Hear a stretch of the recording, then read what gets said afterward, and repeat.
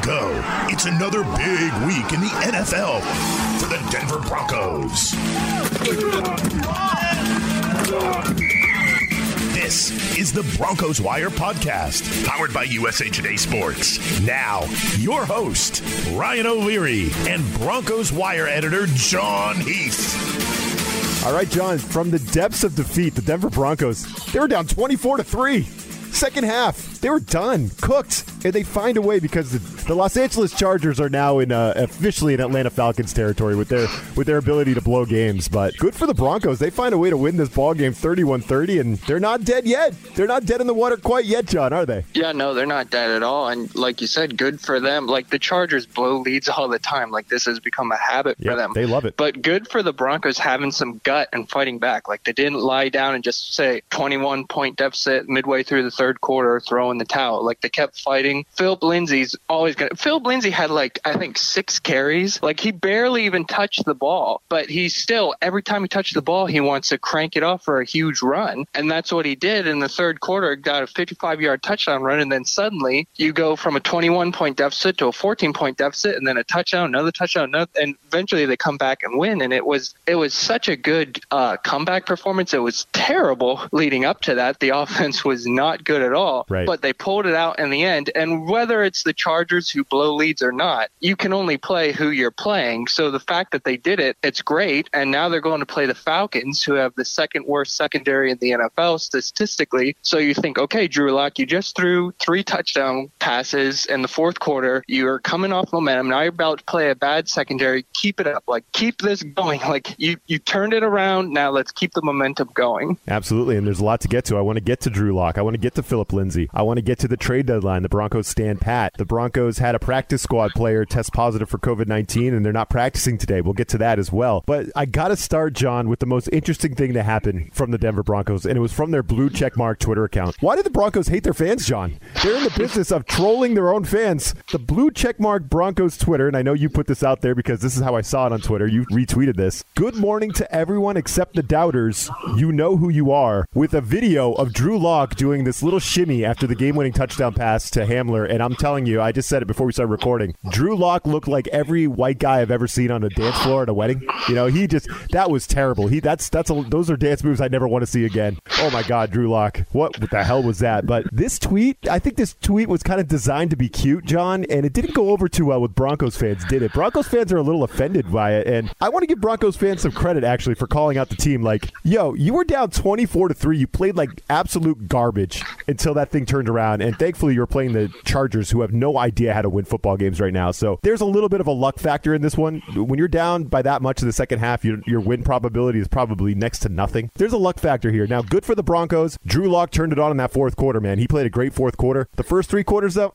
not so great. You're only 3-4. You're barely alive here in the AFC playoff hunt. You're underdogs to a bad Falcons team here this week. I mean, let's not pretend like people shouldn't be doubting this team, right? I think Broncos fans who are annoyed by this tweet have every right in the world to be annoyed by it. What did you think, John? Yeah, I agree. I think fans are completely justified. I really like the replies to that tweet of the fans who are calling it out because it's fun to read. I think the tweet would have been so much better if they said, good morning to everyone but the haters. Because haters don't like you. Haters don't want you to have success. Haters want to see you fail. Fans do like you. They want to see you be successful. They don't want you to fail. And a fan can have doubts when you've done nothing in the years since Peyton Manning, when your offense has been terrible in the years since Peyton Manning over and over and over again. Last week, the offense was terrible. For 3 quarters, the offense was terrible on Sunday, and you're down 24-3 midway through the third quarter. A very large majority of fans doubt you're going to win that game. So the next morning you say, good morning to everyone except a very large majority of Broncos fans. Like, that's what that tweet implies. And 100%. It's like, why are you calling out a majority of your fan base? Like, that's not a good way to endear yourself to the fan base. I really didn't like it at all. We're in the middle of a rough week here. It's the election and all that. Like, we're all dealing with this, right? So you should want to wish good morning to all your fans, not just the fans that didn't think you were going to lose on Sunday, which is everyone on the planet thought you were going to lose that game. Nobody thought the Broncos were going to win. Guys in Broncos uniforms were like, yeah, we're done. We're done. We're cooked. We're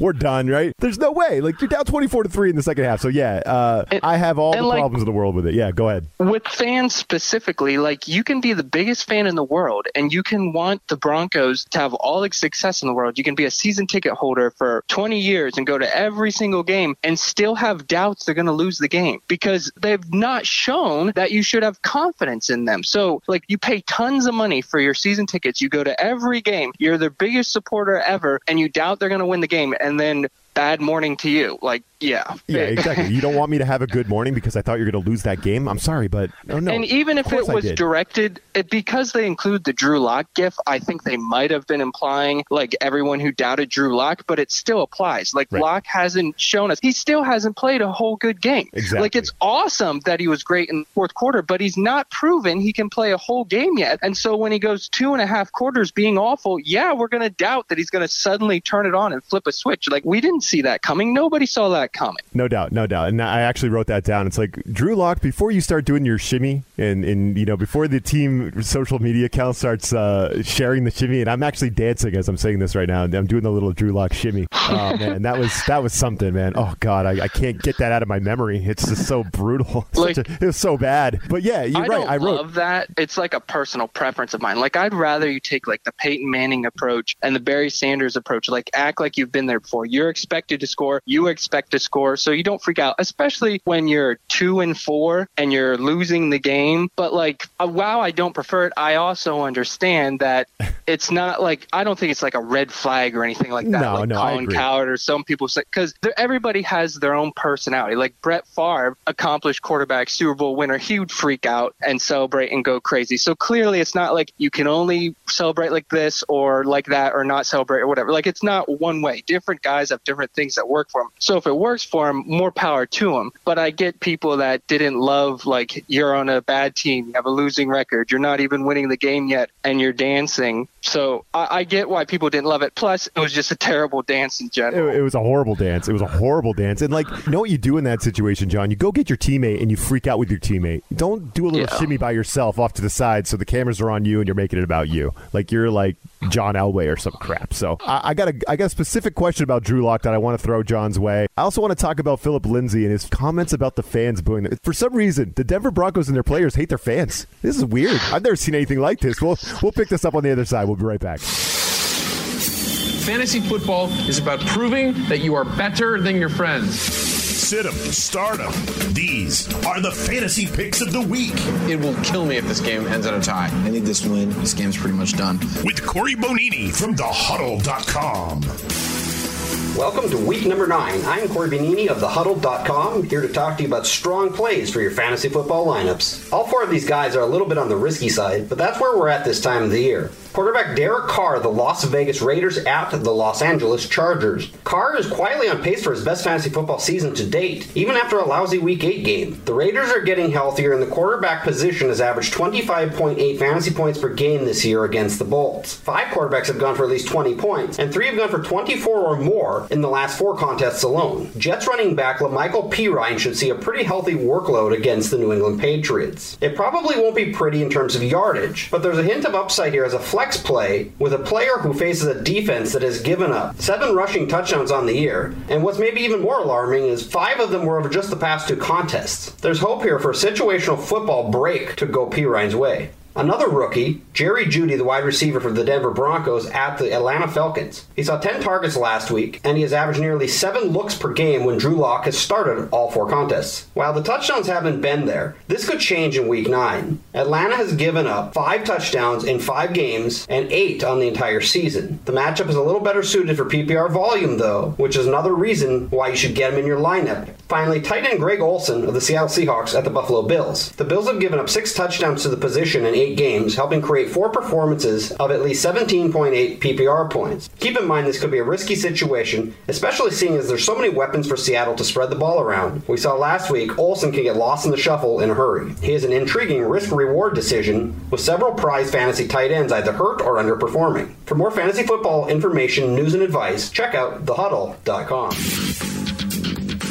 John, we were talking about Drew Lock, and I have an issue. We're just coming off our fantasy football segment there from thehuddle.com. I had a fantasy issue this week where my quarterback is Joe Burrow. He's on a bye week. I actually had picked up Carson Wentz during the season after someone dropped him, and he's on a bye as well. So I had no quarterback for this week, and as much as I'm mad at Drew Lock for that shimmy. I didn't like the dance at all, but I picked him up, John. I picked him up. And what do you think? Was that a good move? Because I'm going to start him against the Atlanta Falcons, and maybe people in daily leagues could too. Yeah. When you're desperate, have two quarterbacks on a bye like that, why not take a flyer on him? Like, yes, there's no guarantee that he's going to build on that, but you sure would expect him to, playing the second worst secondary in the league, and he just threw 3 touchdown passes. So you feel like him dancing around that shows that he's confident. Like, when he's confident, he gets going. And when he's down on himself, like, you can so see when he's down on himself. In the Chiefs game, he was down on himself from like the very first drive, and just his whole demeanor is different. And when he's confident in dancing, whether dances are good or not, and they're not, he just plays better. So with him playing better and good momentum, playing a bad Falcons defense, I think it's definitely worth a flyer. And like, there's not much else you can probably do. There's probably not a really better option available. All right, cool. So I'm going to go with Drew Lock. I also have Jerry Jeudy, so I'm going to think about putting him in there too. Maybe go with the Broncos tandem. Oh my God, I can't believe I'm saying that, but that's where I'm at. But I wanted to. This is the week to do it. Yeah, against the Falcons. Yeah, I think so.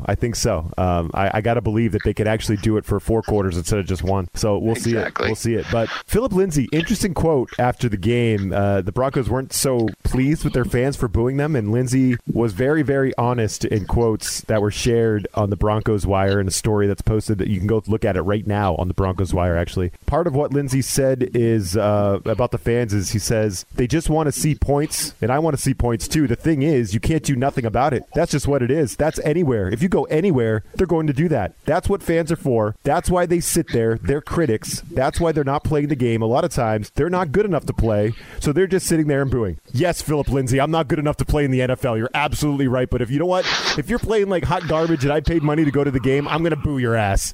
And I'm sorry, if you don't get that, then that's ridiculous. Like, I didn't like those comments. What'd you think? Yeah, he even went on to say, he said that part of the fans, they boo because they're mad because they're not good enough to play. It's like, no, what? That's not they're it at all. Booing because they're not good enough to play. We're like, booing because you that's suck. not the reason at all. Like, the last 2 games, there have been heated locker room moments for the Broncos at halftime. In the Chiefs game and this last game against the Chargers, players yelling at each other, telling each other it's not acceptable. And after the games, both times, the players have said that's good because it shows that the players care and they're not accepting the bad performance, and they're telling each other, hey, we got to pick this up. This is not acceptable. If they would not be yelling and screaming and mad, it would show that they're getting complacent and they're okay with being mediocre and a terrible offense. So if it's okay for the players to voice their disapproval and say, hey, this is not good enough, why can fans not do the same exact thing? Like, me personally, I'm not a booer. Like, I'm not going to go to a game and boo the team that I'm rooting for, but that's just my personality. Like, in general, I try to be a positive person. But I also think fans have every right to boo because players, they show their displeasure and disapproval by yelling at each other. How can fans show their disapproval and say, this isn't good enough? They boo, and it sends a very clear message. And after the booing, you know what? The Broncos picked it up, and they got a spark, and they got going. Like, who knows? Maybe they were mad at the booing to an extent, and that gave them a little bit more drive. I don't know. They may have their own self-motivation, but, like, clearly that ticked off the players. And in the second half of the game, the players were a lot better. So maybe it was a good thing. Like, just like yelling in the locker room can be a good thing. It shows that you care. Like, would you rather have booing fans who care and aren't accepting that your performance is terrible, or would you rather have no fans at all, or would you rather have complacent fans who just accept being bad? Like, I don't think they want to have complacent fans who accept being bad. And Lindsay, he did mention, like, I think his point was you want positivity. It's easier to play for positive fans than it is to play for negative fans. And I get that. But he should have just said that. He should have said, well, I prefer fans to be positive because you get pumped up by cheering and motivation, and booing, it gets you down. I don't like that. It's like, okay, that's fair. That's legitimate. But to say, yes, some of them are booing because they're not good enough to play, so they're mad that they're not good enough to play themselves. It's like, what in the world are you talking about? I thought that was such a silly remark from me. And I love Phil Philip Lindsay. He's a great guy and a great player, but that remark was really silly and unnecessary. Yeah, it was a bad look.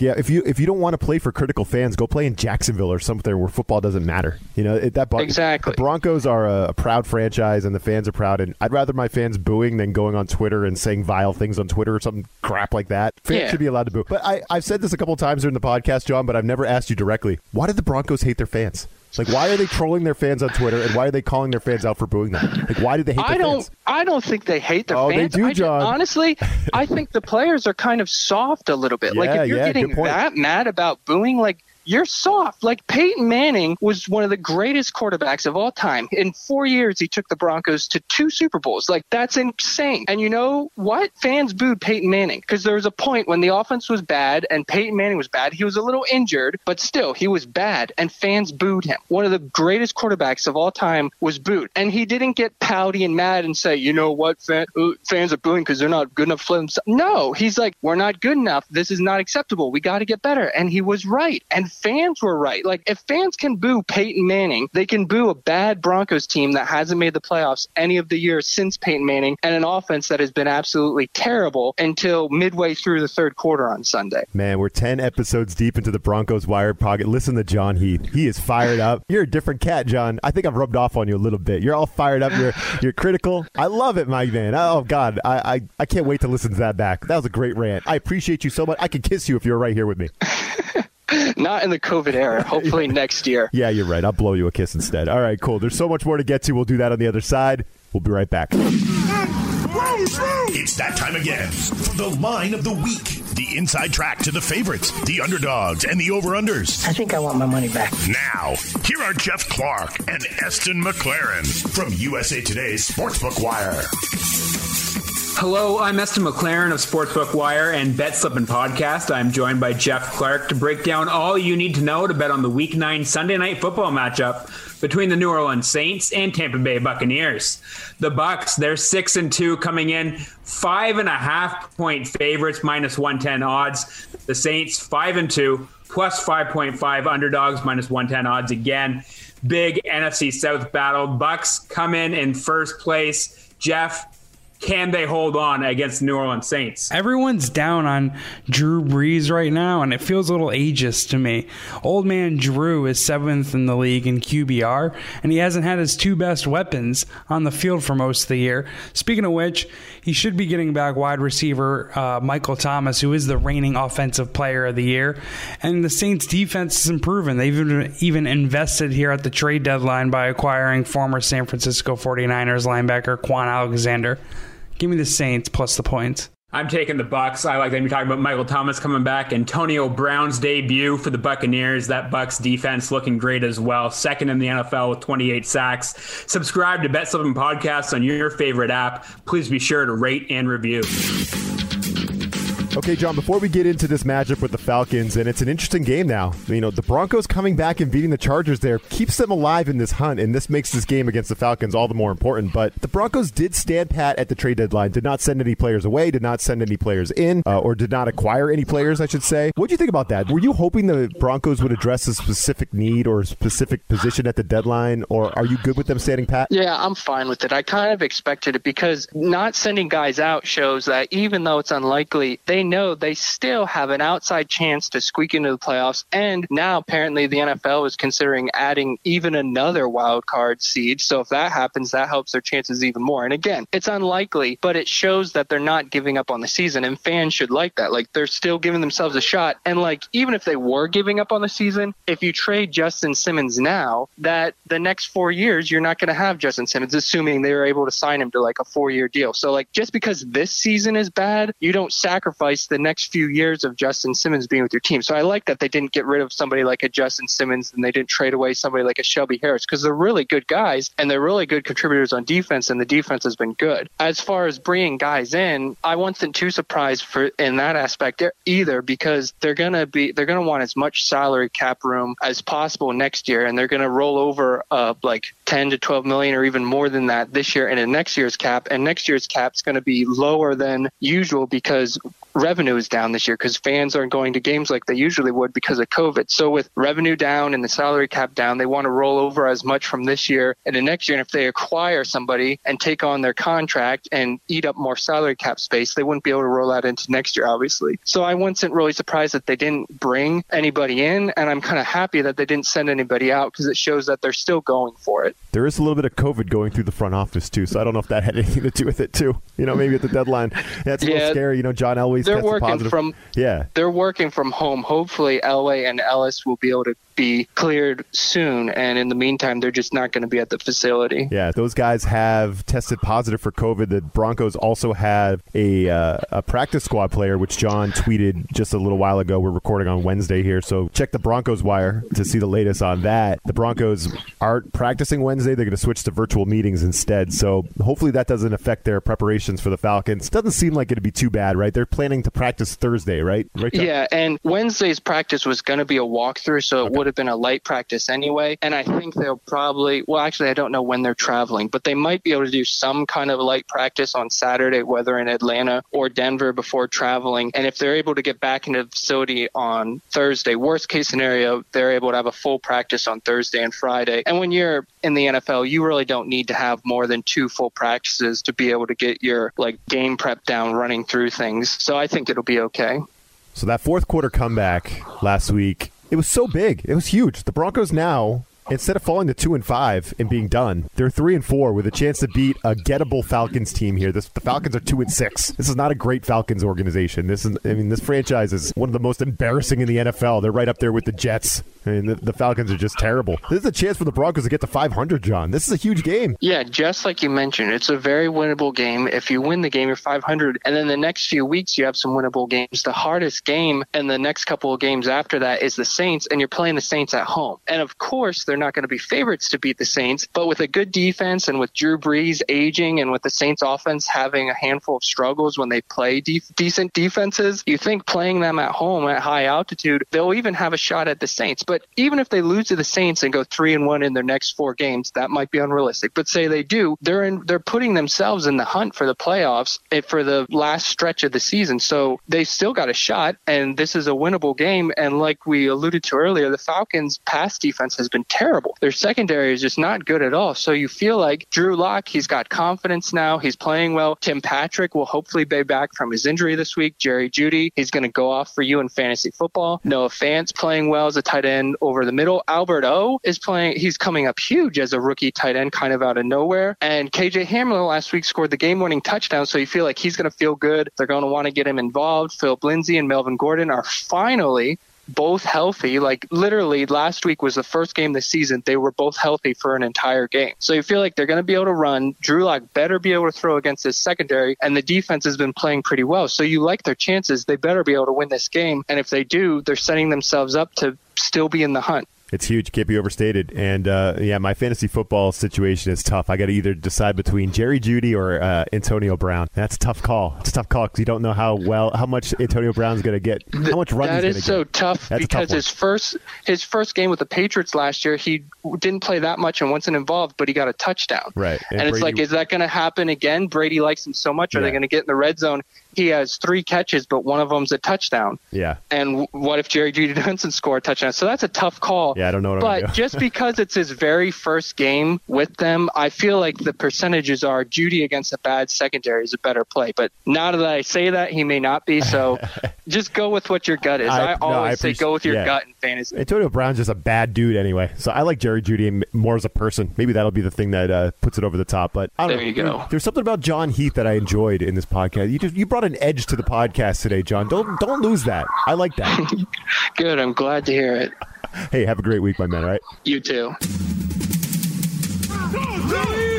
This USA Today Sports Podcast has been presented by USA Today's Sports Media Group and is available in your favorite podcast store. Make sure to subscribe for weekly updates, the latest fantasy picks from Corey Bonini, and the Huddle Podcast, Inside the Weekly Line, with Sportsbook Wire's Jeff Clark and Eston McLaren, and the Bet Slippin' Podcast. We'll see you again next week.